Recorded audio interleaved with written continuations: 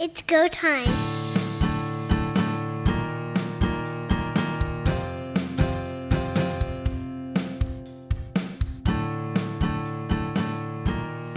Kai Loxley has found a new home, and the Elks and the RedBlacks make a trade. Welcome, everyone, to Third Down Gamble. Don Charbon along with Heath Graham and Pat Mooney, and we're glad to have you back with us for another week. Kai Loxley, didn't take long for him to wind up somewhere after his sudden departure from Edmonton.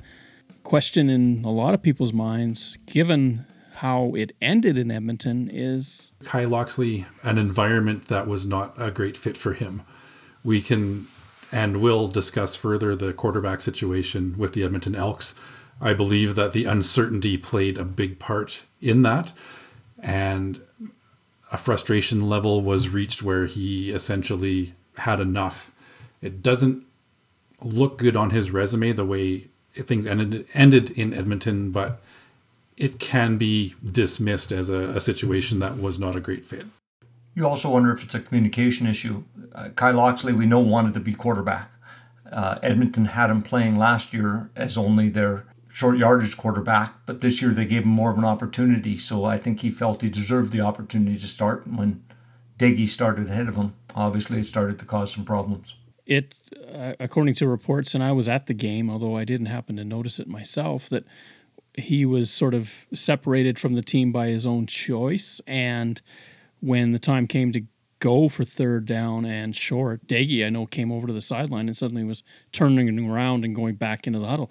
That report that we got from a couple different sources is that Loxley had said, no, I'm not going back in. And that pretty much ended his tour with the Elks right there. If Hamilton is okay with all of this, then fine. I think he's got a great upside, absolutely. It's just a little bit concerning when that's how you leave a team, that another team has to really look at it and say, okay, is he focused on what we need him to be right now? I don't blame Loxley for wanting to be a starting quarterback. Who doesn't when you've got the opportunity? But you've got to be aware of the big picture, I guess.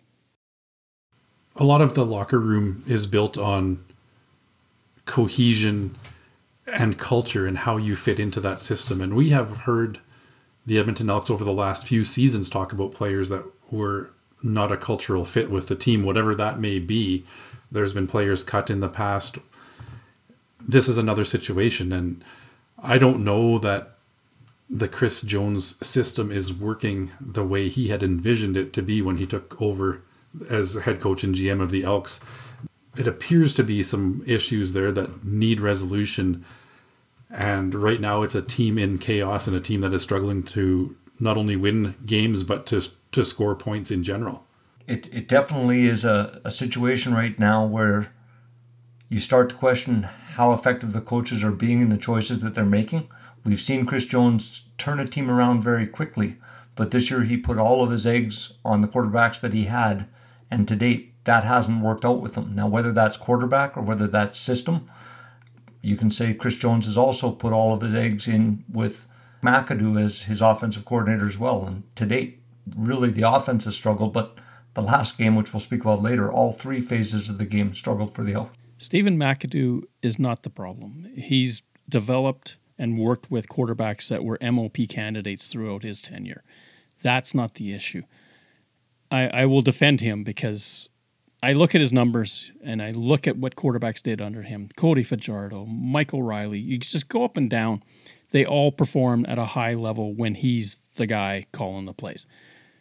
One thing that Chris Jones said at his press conference on the Edmonton Elks YouTube channel was that they said they're going to start to go back to basics. They're going to start to simplify things. And maybe the playbook was a little bit too wide and they have to narrow it somewhat. Now that Cornelius is back, one of the questions tossed to him was that, does Cornelius have to move the pocket? And Jones said flat out, that's his choice to do it when he sees fit to do so if the pressure is coming. So it's not like there's a design to keep him wedged in that pocket. He can move side to side if he wants. He's chosen not to. He has every opportunity to cut the field in half and move away from it. He also has the escapability and can gain yards with his legs. We haven't seen so much of it this year as we did last year. But when things start to break down and he tucks and runs, he is a phenomenal runner. He's quick. He's got a long stride and can eat up yards. And that's something that they maybe need to get his confidence back in the run game and his ability to take off and make plays with his feet. We haven't seen that since he had the spleen injury last year. And in fact, he hasn't really bounced back from that to date. So is it a mental issue? Is it a physical issue? I guess that remains to be seen. I think it's the Cody Fajardo situation in a different form. Fajardo, of course, hurt his knee playing for the Rough Riders last year. We'll get into what Montreal did on the weekend. You can tell that there's some gun shyness. There's timidity. I can totally understand the Cornelius situation because that was a scary outcome for him after that hit. Enoch Mwamba, nothing dirty about the hit at all, but he caught him in a vulnerable spot. The fact that he had that happen to him certainly is going to weigh on his mind because any sort of catastrophic moment in your life is going to make you a little bit shy about what you want to do next time when confronted with that situation. And for him, that's rolling out and taking off. He's got to be better in terms of reading when you need to slide. One of the things that he can be accused of, and I think quite rightly so, is that he tends to take on the linebacker or the defensive half. You don't need to do that. You need to get down when the opportunity is there to save yourself. The Elks also made news by trading Kevin Francis, a linebacker who is basically a special teams player at this point in his career, to Ottawa. The RedBlacks send back a 4th-round pick in the 2024 draft. Ottawa looking for help on special teams, although their special teams is great, but a very disgruntled player leaves Edmonton. Kevin Francis had not shown up, had been on the suspended list for a while. He's now out of Edmonton. Not everybody's going to fit a system, so Ottawa may be a better landing spot for him. This might speak again to the cultural locker room issues that the Elks are experiencing. To be a fly on the wall in that locker room, to hear how things are going. A team now winless through 3 games on the season, frustration has to be setting in. I certainly expected more from the Elks to start this season than they have shown, and I'm sure every player in that locker room expected more as well. So this may be the tip of the iceberg in hearing more frustration and more players wanting out of that team. It remains to be seen how the rest of the season is going to go, but they need to find something quick if they're going to make a push for the playoffs. I'm not so sure that they need to press a panic button. The Elks, yes, they're on a huge losing streak that goes back to last year, and ironically, they're going to the one stadium that they last won in September of last year. So since September 16th of 2022, the Elks haven't won anywhere. It doesn't matter where they've played. This could be the litmus test for Jones right here and now. This could be it. If you think back to his second year in Saskatchewan, they had a really rough first year. We all know that. But in year 2, as they were starting to turn the corner, they started 1-3 and then started to move forward. Right now they're 0-4. This is probably make or break game for the Elks in terms of where this season is going to go. Even for the Rough Riders, you could argue that as well. They've crossed paths once. The Riders came away with it, especially because of a goal line stand. Kyle Loxley, ironically, plays into that. If the Rough Riders win, they win the season series. Elks are in the dust. If the Elks win, the season series is tied. They've got one more game in September in Regina, and suddenly the Elks are a factor. The Elks do need to make a change now, and I agree with you, Don. I think this game is really a precipice for them, because if they're not able to take this game, where can they get a game? I was expecting Ottawa might be one of their best chances, and they were favored for that game, but the way they played, I have trouble seeing them beat anyone right now. Now, if they can come and turn that around and play a game where they're very strong in the game, have the potential to win, then maybe that gives them some hope moving forward, and we might see a team that starts to develop a bit of confidence. But if not, I think Heath could be right. There could be a lot of issues in terms of culture, in terms of the locker room, in terms of confidence in themselves and the coaching that they have. If they lose this game, against Saskatchewan this week. They'll be behind 3 teams with 3 wins already in that West Division, plus Calgary, depending on what happens in the Calgary-Winnipeg game. You're already putting yourself behind. As you mentioned, they would lose the season series already to the Rough Riders. They're not going to win a tiebreaker situation there. And then the other teams you're chasing are BC and Winnipeg. And do you think you're going to win a season series against either one of them the way you're playing right now? They're going to be 0-5 if they lose on Thursday. You're right, Heath, though. As Pat alluded, where do you find a win? The one thing for the Elks that has happened to them, unfortunately, at the beginning of the season is that they've had 2 short weeks where they've had to play within 5 days, and one, of course, was against Ottawa, where they had to travel a couple of time zones to the east. You can make that as a huge excuse. Nobody on a short week has won yet this season. Now they play on a series of Thursdays, but they've got the Blue Bombers, the Lions in that mix. At some point, you got to beat somebody that matters. And if you don't, then you just stay where you are.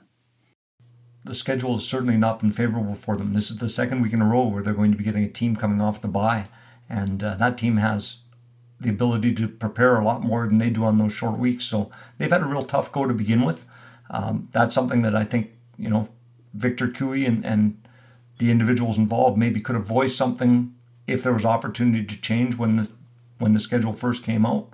But the schedule is what it is, so you do have to compete. They had opportunities and they just haven't been able to do what they need to do to pull out a win at this point. Depending on what happens with Hamilton, that's Edmonton's next opponent. And it's at home. They could knock off both scenarios with one fell swoop. Bigger question for them is what do they do against the Rough Riders? We'll get to that in third down. More news out of the CFL, and this is something that came out of the stats package, which is, I thought, really interesting. Kind of a hidden little note, but the number of plays per game since 2017 has been steadily declining. To me, is a significant change in terms of what is happening on the field, and I'm the massive proponent of a hard and fast return to play clock. Like the NFL has a 40-second clock. We don't need it that long. 32 seconds is more than enough when it's a tackle in the field. And I'll give you an example. The game between Winnipeg and British Columbia, this is, I believe, in the third quarter. Winnipeg goes for it on 3rd and 1. They make the first down. The players unpile. Everybody gets reset. By the time they blow the whistle in, it's 38 seconds later. That was a 1-yard dive, and it took 38 seconds to unpile, set the ball, and then have the two teams separate enough so that they could blow time in. No way. If that was ball, the whistle is blown, boom, you turn on the 32-second clock. Guys ain't going to dawdle hanging out in the pit. They're going to move because they got to get to the next play. This is where you've got to get into a hard and fast clock. The other example I'll give to you is the game between British Columbia and Toronto. During the game, Rick Campbell is fuming at the head official for not giving him enough time to make substitutions. Again, you're putting all the pressure on the head official to determine when that 20-second clock should be called in. No. Make it hard and fast. You've got 32. Doesn't matter what that head official is doing over there. You can't talk to him anymore. Let him focus on the game. Bring it to 32 seconds. This would only be on plays where the clock would normally be running. Okay, this has nothing to do with penalties, scores, anything in the last 3 minutes, thing like that. That would go back to the 20-second clock. But when the game is in its flow, 32 seconds, that's more than enough time. It does mean a little bit of hustle, but isn't that part of the CFL sort of ideology or mystique, is that this is a faster game? It is. We certainly do try to brag about the 20-second clock, but in reality, it's not as fast as we would like it to be. There seems to be this shift in pretty much all of the major sports that there's more time wasted, and Major League Baseball has addressed that this year by bringing in a pitch clock. Love it or hate it, it has shaved, I believe, around 18 minutes off of the average baseball game. So it's proven to be faster. The last 2 or 3 minutes of a NBA basketball game is excruciating to watch with the amount of stops and starts. And the CFL and NFL fall victim to it as well in the amount of time it takes to get reset and get something going. If we wanted to really focus and market the CFL as a faster game, we need to get that ball in play. I'm with you on this one. The amount of time wasted dawdling around and celebrating and whatever the case may be can be better served getting back to the line of scrimmage, getting the ball down, and getting a play back in action. I also agree wholeheartedly. I'd love to see more plays during the course of the game. I love when teams on offense towards the end of second quarter or fourth quarter particularly get into that hurry-up offense and they're able to execute plays efficiently and quickly, and that's fun to watch. If we had that more throughout the game, I think that would be much better. In the CFL, as in other sports, we see more and more specialization and players rotating in for specific situations, particularly on defense right now. And I think if we were to speed up that clock, you might stop some of those rotations from happening, which could result in more offense as well, which is something the CFL has tried to address with rule changes. So hopefully that they will consider this at some point and we can move forward to get more plays back in the game. 153.3 on average per game in 2017, 146.1 as we start 2023. It's not quite 10, but it's certainly moving toward it. The whole idea that I want is that A, yes, speed up the play and let's get more plays, but B, get that pressure away from the head official as to when that's to start the 20-second clock.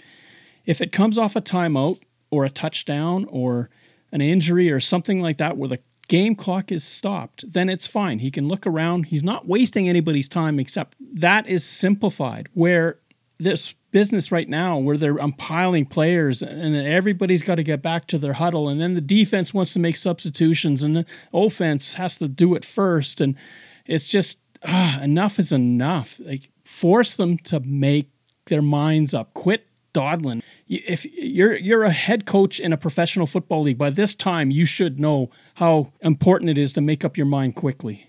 Tyree Adams, after winning the game for Ottawa last week and playing much of the rest of the game after a hit from Edmonton defensive lineman Jake Serezna, has now been ruled out of the rest of the season with an ACL injury that they believe happened on the play that Serezna caught him low. Now, Serezna was fined the maximum amount, which is the same thing that Chris Edwards got fined, a half a game salary for that hit.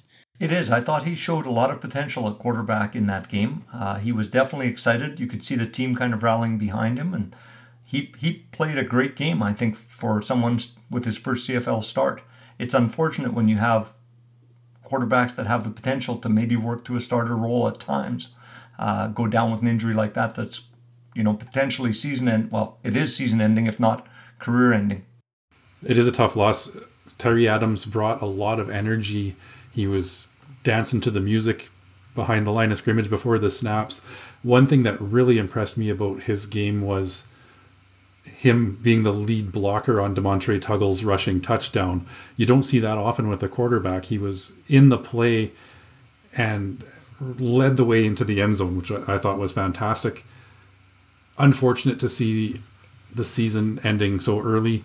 The good news for the Ottawa RedBlacks is that Jeremiah Masoli is slated to make his first start of the season this week. So it's a matter of one potential up-and-coming star out and one proven star back in the lineup for the RedBlacks. Second down. Just 3 games over the long weekend in Canada in the Canadian Football League. It's something that a lot of people mused about, and I'm kind of in agreement. Would have been nice to have a game a night on the long weekend. Just the way the schedule fell this year, it wasn't to be. We start in Ottawa, where the RedBlacks break their home losing streak and get their first win of the season with a 26-7 win over the Edmonton Elks.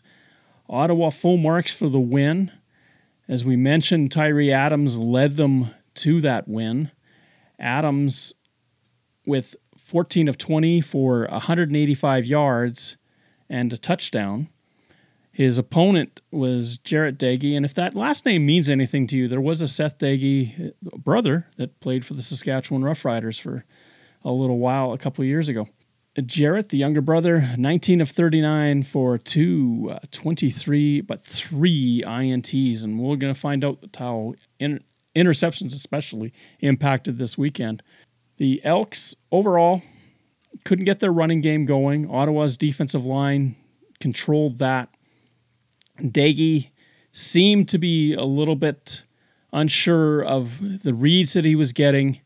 On the other hand, Tyree Adams did not turn the ball over, and that was massive for Ottawa because if you look back to their first games, they struggled with turnovers. Quarterbacks making their first career start, as both of these teams had, protecting the football and establishing the run are two factors that can help calm down a quarterback who's amped up for his first start. And we saw the opposite end of the spectrum in both those regards between Edmonton and Ottawa. The Elks with 3 interceptions and a failure to establish the run. Tyree Adams completed 70% of his passes for a touchdown, no interceptions. Demontre Tuggle had 126 yards on the ground. Jackson Bennett had another 44. And when he needed to run, Tyree Adams had 3 carries for 31 yards. So a strong and very established running game for Ottawa helped.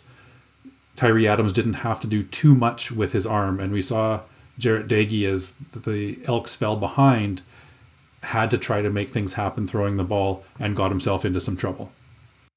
Teams rushing for over 200 yards have not lost a game this year. It's a telling stat. I thought that Edmonton not only struggled on offense, though, their defense has been a bit more of a strength for them in previous weeks. This week, they just didn't seem to be in that game. As you said, to let 200 yards rushing occur tells you that something was breaking down in the game plan. I think the special teams for Edmonton also struggled. We saw some great returns from Ottawa, and good on Ottawa. I think that they have a game now that they can build some momentum from in this game. And it does show that the loss of Devontae Dedmon is maybe not quite as crippling as we had feared. Brandon Dandridge has taken over on the punt returns and had 102 yards for 12.8 average. So a little bit of consistency there in that return game. Doesn't have the game breaker ability of a Devontae Dedmon, but a capable returner will help the RedBlacks keep all 3 aspects of that team going in the right direction. The other thing we can't overlook, Ottawa's offensive line. Right now, they are the best in the CFL in terms of sacks allowed. They are leading the way in fewest sacks allowed. So that is huge. And especially when you've got Jeremiah Masoli coming back onto the field, he needs to be protected. They did it very well against Edmonton. Good crowd on hand for a team that hadn't won all year. They go away happy. Enthusiasm now abounds, and Ottawa plays Hamilton next. You have to feel good for those fans in Ottawa. It was a 13-game home losing streak going into this one, so to win and win in convincing fashion gave those fans a chance to cheer loud and to celebrate. Pretty much throughout that fourth quarter, things were looking pretty much locked up for the RedBlacks, and a great atmosphere. Those RedBlacks fans continue on a week in and week out basis to support that team through thick and thin. Moving over to Saturday night at Percival Molson Memorial Stadium in Montreal, the Winnipeg Blue Bombers, who've had a good go of it in Quebec lately, take on the Alouettes and defeat the Alouettes 17-3 in a night where the game was delayed an hour and 42 minutes by a severe storm that rolled through the area. In spite of that, fans made it back to the stadium. The players went out, but it looked to me, of the 2 teams, I would have thought Winnipeg, given the time zone difference, the travel, that they would be the ones coming out flat, and yet it was the Montreal Alouettes.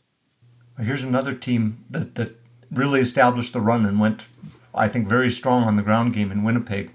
They seemed to be able to dominate Montreal. Brady Oliveira had 20 carries for 120 yards, and you throw in McRae with his off-speed runs, put another 49 yards up. They also used their receiver, Rasheed Bailey, for 2 runs and 12 yards. So a great job of dominating the line once again. When they struggled the week before against BC, in this game, Winnipeg came to play, and their line dominated, I think, both sides of the ball.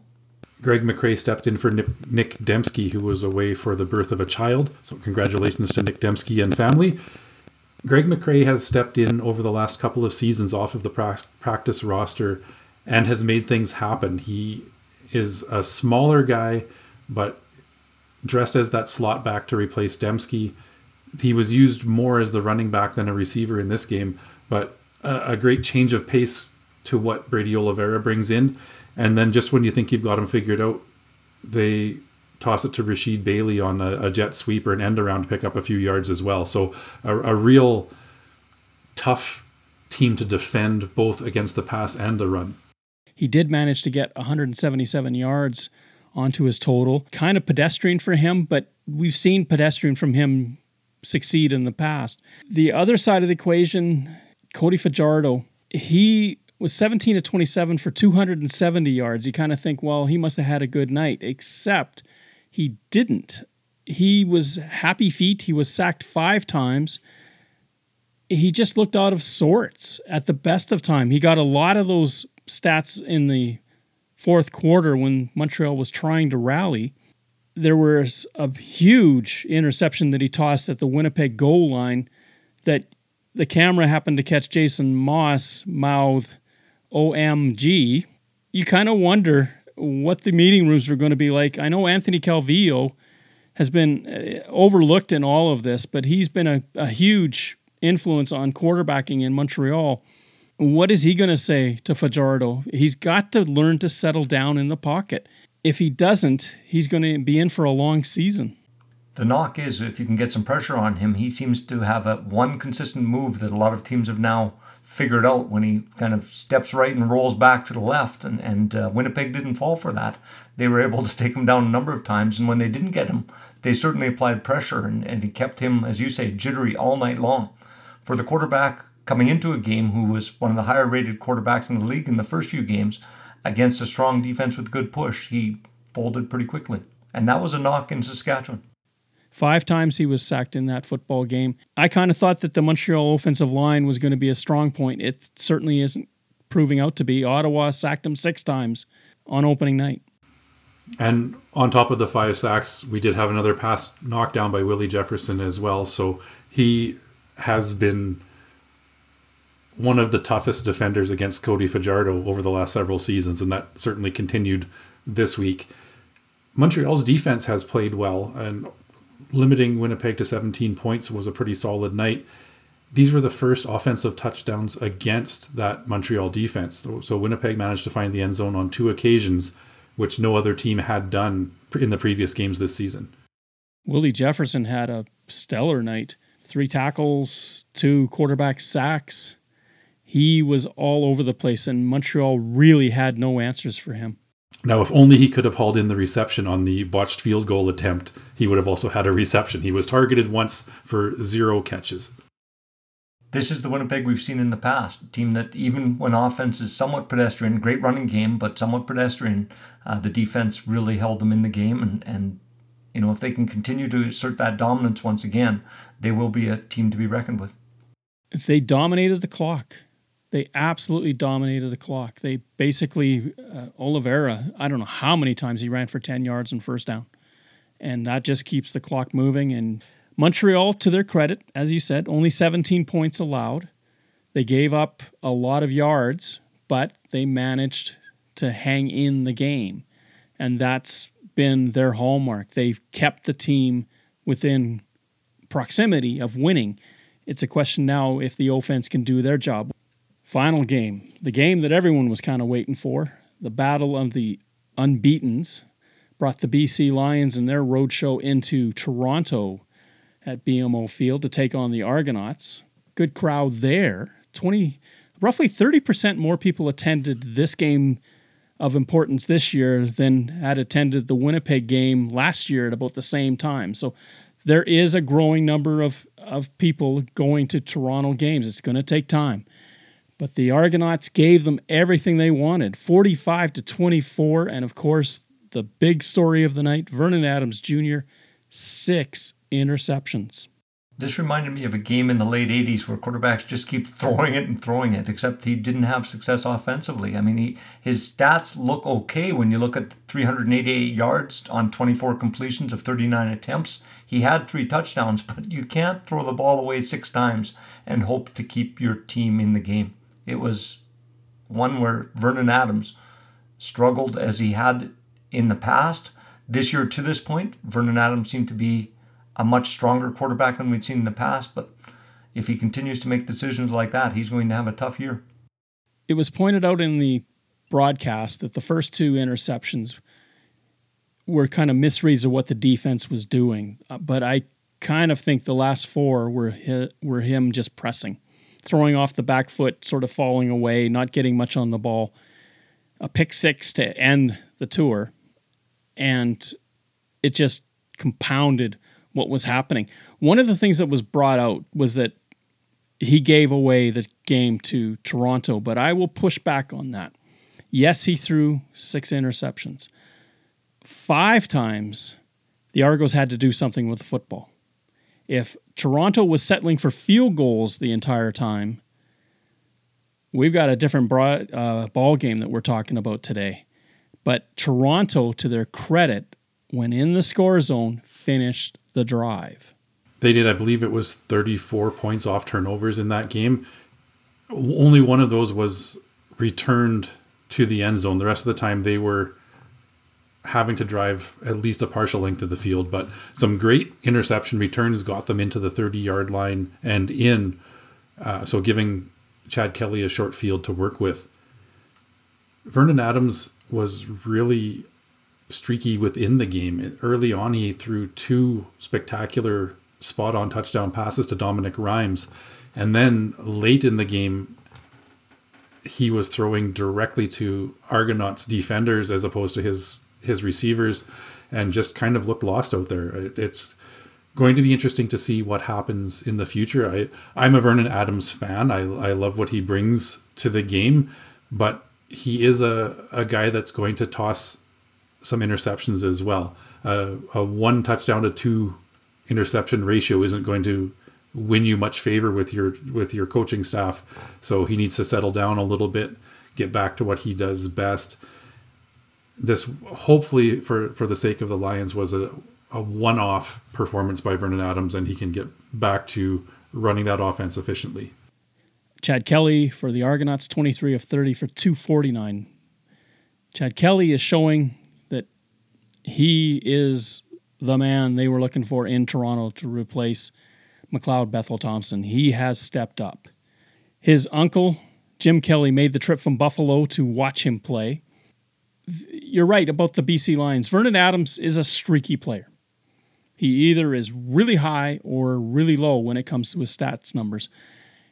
The thing that you need from him is the bounce back. You have to have a game where you make all these mistakes, you learn from your mistakes, and you continue to press forward. That's what's going to be needed of him. You think back to that season in 2019 where the Alouettes were pulling out fourth quarter wins left, right, and center. A lot of the times it was interceptions that got them in their holes. Sometimes it was interceptions in the fourth quarter that didn't allow them to make the comeback. So for Vernon Adams Jr., this is kind of his growth experience. You've got to put this one in its place, understand decisions can be taken that are more beneficial to your team, maybe taking a sack, maybe just throwing the ball away. What has impressed me most with Chad Kelly this year is he is not trying to do too much. He's taking what the defenses give him. It's reminiscent of Zach Collaros' 2021 season with Winnipeg. They weren't blowing teams out of the water. He was throwing about 24 pass attempts a game and doing enough to win. And that's what I'm seeing from Chad Kelly this year. He's a very confident man. He is not afraid to take the pressure of being the starting quarterback and has stepped up and excelled at what he's been asked to do. We'll see what happens as the season goes on and they get into more of a shootout game, whether he can keep his composure or whether some mistakes will start to creep in. But so far, I have been completely blown away by the game management ability of Chad Kelly. Robertson Daniel, 3 interceptions for the Argonauts. One, of course, for a touchdown near the end of the game. Interestingly, Jamal Peters, who was back in the lineup for the Argonauts, Lions kind of stayed away from his side of the field. A.J. Ouellette, who led the way for the Argonauts in rushing, basically played the game on one leg and just gutted it out. Overall, that was a pretty impressive game by the Argonauts, and I think they are a force to be reckoned with. I think they're going to be right in the running for the top team in the CFL after that game. I went into the game expecting that BC would likely win, and I think the Argonauts made a statement in this game that they are to be reckoned with. I think we can put to bed the argument that the East is so much weaker than the West that we've been hearing over the last several seasons. This week alone, 2-1 against Western teams.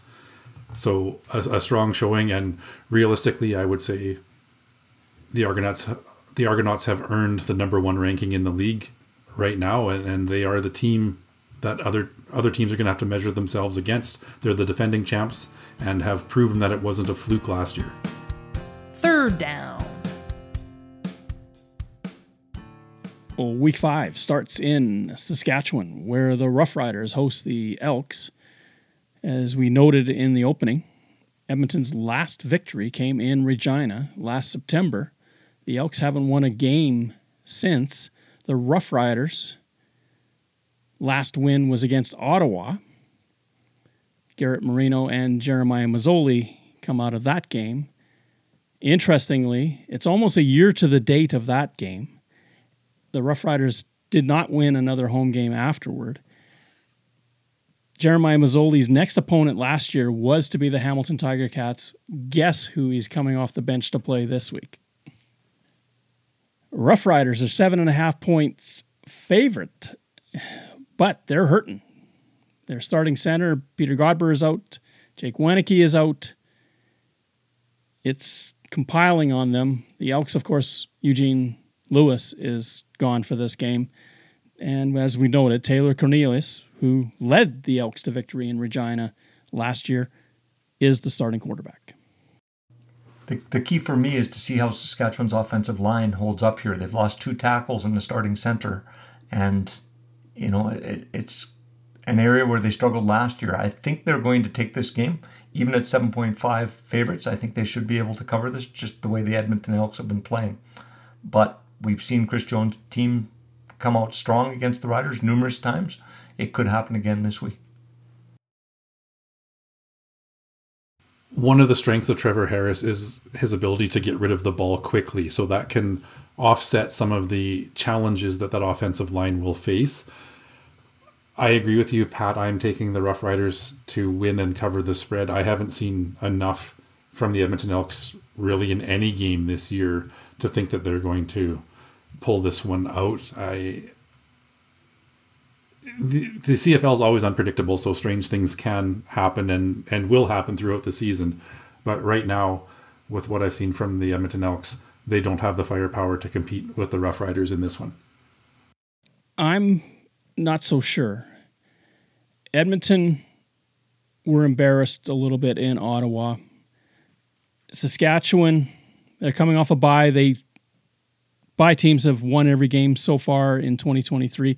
Edmonton, to me, is a little bit more of a pit bull in a very tough situation, and it needs to fight back. And if they want to be even considered in the playoff race, it has to start this week.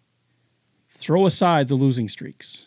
Rough Riders 7 straight at home, Edmonton 7 overall.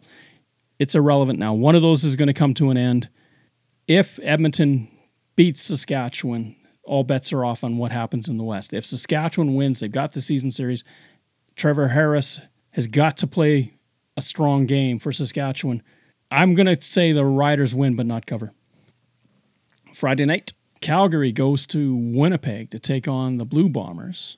Winnipeg, huge favorites in this game, 7.5 to the good. Twice in Winnipeg, the Stampeders had game-winning points in their grasp and didn't finish.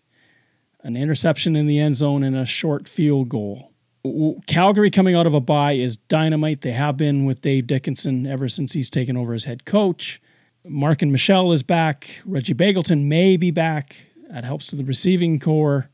What Winnipeg Blue Bomber team are we going to see? The one that was very methodical and dominant in Montreal, or the one that had their pants kicked off by the BC Lions? The Bombers have been an interesting team to watch this year. They put up 40 points a game in their first two, and then struggled offensively in Game 3, and realistically didn't put up huge numbers in Game 4 either. The defense had their best showing against the Montreal Alouettes and their worst showing against the BC Lions. So if Winnipeg fires on all cylinders like they're capable of doing, they can and should blow most teams out of the water. I don't know if they're quite at that dominant stage yet. I am going to take the Blue Bombers to win this one, but not to cover. That's an 8-point spread is a pretty big spread. And as you mentioned, they have played some phenomenal and close football games over the past season. So I'm going to pick Winnipeg to win and not cover. I've been listening to you, Heath, on the podcast, and you speak of Jake Maier being a quarterback that seems to struggle in the starting role. And I think that's going to continue. I just don't see where Calgary is going to be able to make the shift that they have. A week off may help them, Don, but I'm going to take Winnipeg to win and to cover this week. Interesting little tidbit of stats. Dave Dickenson in his coaching career is 74-31-2. Mike O'Shea of the Blue Bombers, 85-59. Yet, Dickenson is 7-8 against the Blue Bombers. O'Shea is 9-11 against the Stampeders. I'd be hard-pressed to believe that Jake Maier is going to shake off everything that's happened so far this year and suddenly become the quarterback that he was last year. I think there's a growth that has to happen. This may be the beginning steps. Certainly against Saskatchewan, throwing that interception into double coverage in overtime didn't do anything for him. But if he does learn from that, then it does do something for him. Still, I would pick Winnipeg to cover. Saturday night, Jeremiah Masoli takes the field once again. But the Hamilton Tiger Cats are favored by 2.5 points. Just to give you a little bit of a tidbit on how these numbers are coming about. Typically, home teams get +3 for just being the home team. So if you look at a 2.5 favorite for the Tiger Cats, that means this game is pretty much a saw-off in the betting world. Even given that, I'm still surprised that Hamilton is favored at all. I don't understand why. Especially that Jeremiah Masoli, who probably will be very rusty, but this is his first opportunity to play in Hamilton since he left. He's going to be stoked emotionally. The Tiger Cats, where are they mentally? Where, after the Edwards situation, the Chris Edwards situation against Montreal, where are they in their locker room? Is it divisive? Are there people looking at Edwards and saying, "What are you doing that for?" Or are they cohesive enough to say, "Look, we're all human. We make mistakes. Let's go forward." Incidents like that can divide a locker room. If you got something that's happening outside of the game that's impacting the locker room, it could be really crippling. And this is where Orlando Steinhauer really has to step up as a head coach. He's got to take control of this situation. The good thing for the Hamilton Tiger Cats is they had a bye week in which to address all of those issues. I'm excited to see Jeremiah Masoli back on the field. He's one of those players that we are lucky to watch in the CFL, an all-star caliber quarterback. It has been a long road for him back into the starting lineup, but Ottawa played really well in his absence last week, got a big emotional win. I believe that they ride that momentum into Hamilton and pull off the win in this one. So I'm going to take the Ottawa RedBlacks in the upset in Hamilton. If this game had happened in week 1, I would have been picking Hamilton to cover that, and easily. What we've seen out of Hamilton certainly hasn't been what was expected to come. A week off may help them, but I think Ottawa is a team that is gaining some momentum. We've been waiting for a number of years for Ottawa to take that next step, and I think getting their leader back in Jeremiah Masoli will be a big lift for them. So I too think that they're going to win. Ottawa's offensive line is superior to Hamilton's, but probably just marginally. Where I think Ottawa is much better is defensively. And for Matthew Schultz, that's going to be a huge headache, trying to pick his way through that defense. Trust that Ottawa will upset. Final game. The Alouettes head to British Columbia to take on the BC Lions on Sunday night. By the way, Sunday night television numbers have gone way up. In fact, across the league, television numbers have gone way up since opening week, which is kind of like people coming out of the slumber, like, oh yeah, right, CFL.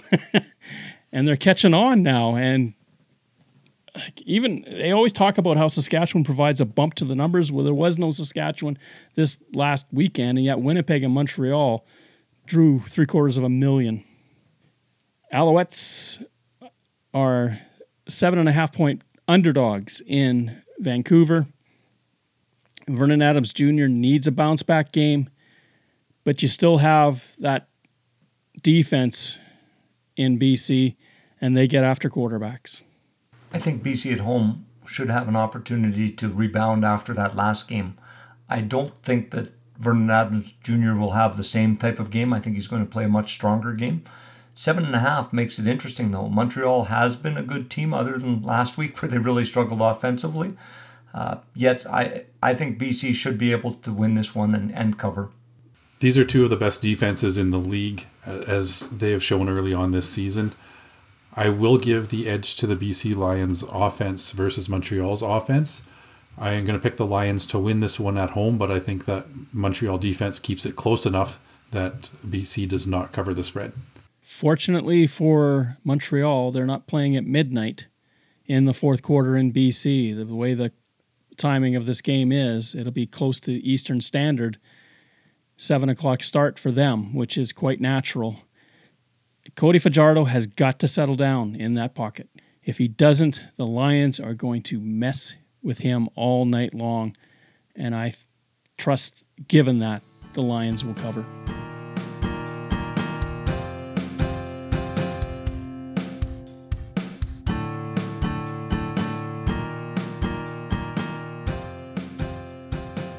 Thank you for listening to our show.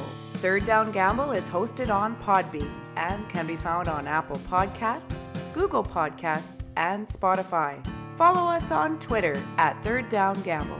Join us again, the Third Down Gamble podcast, audio worth watching.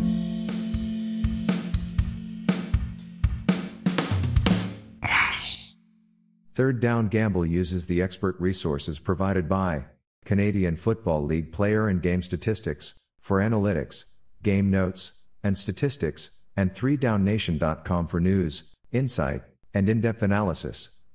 Please visit cfl.ca and 3downnation.com for the most up-to-date information on the Canadian Football League.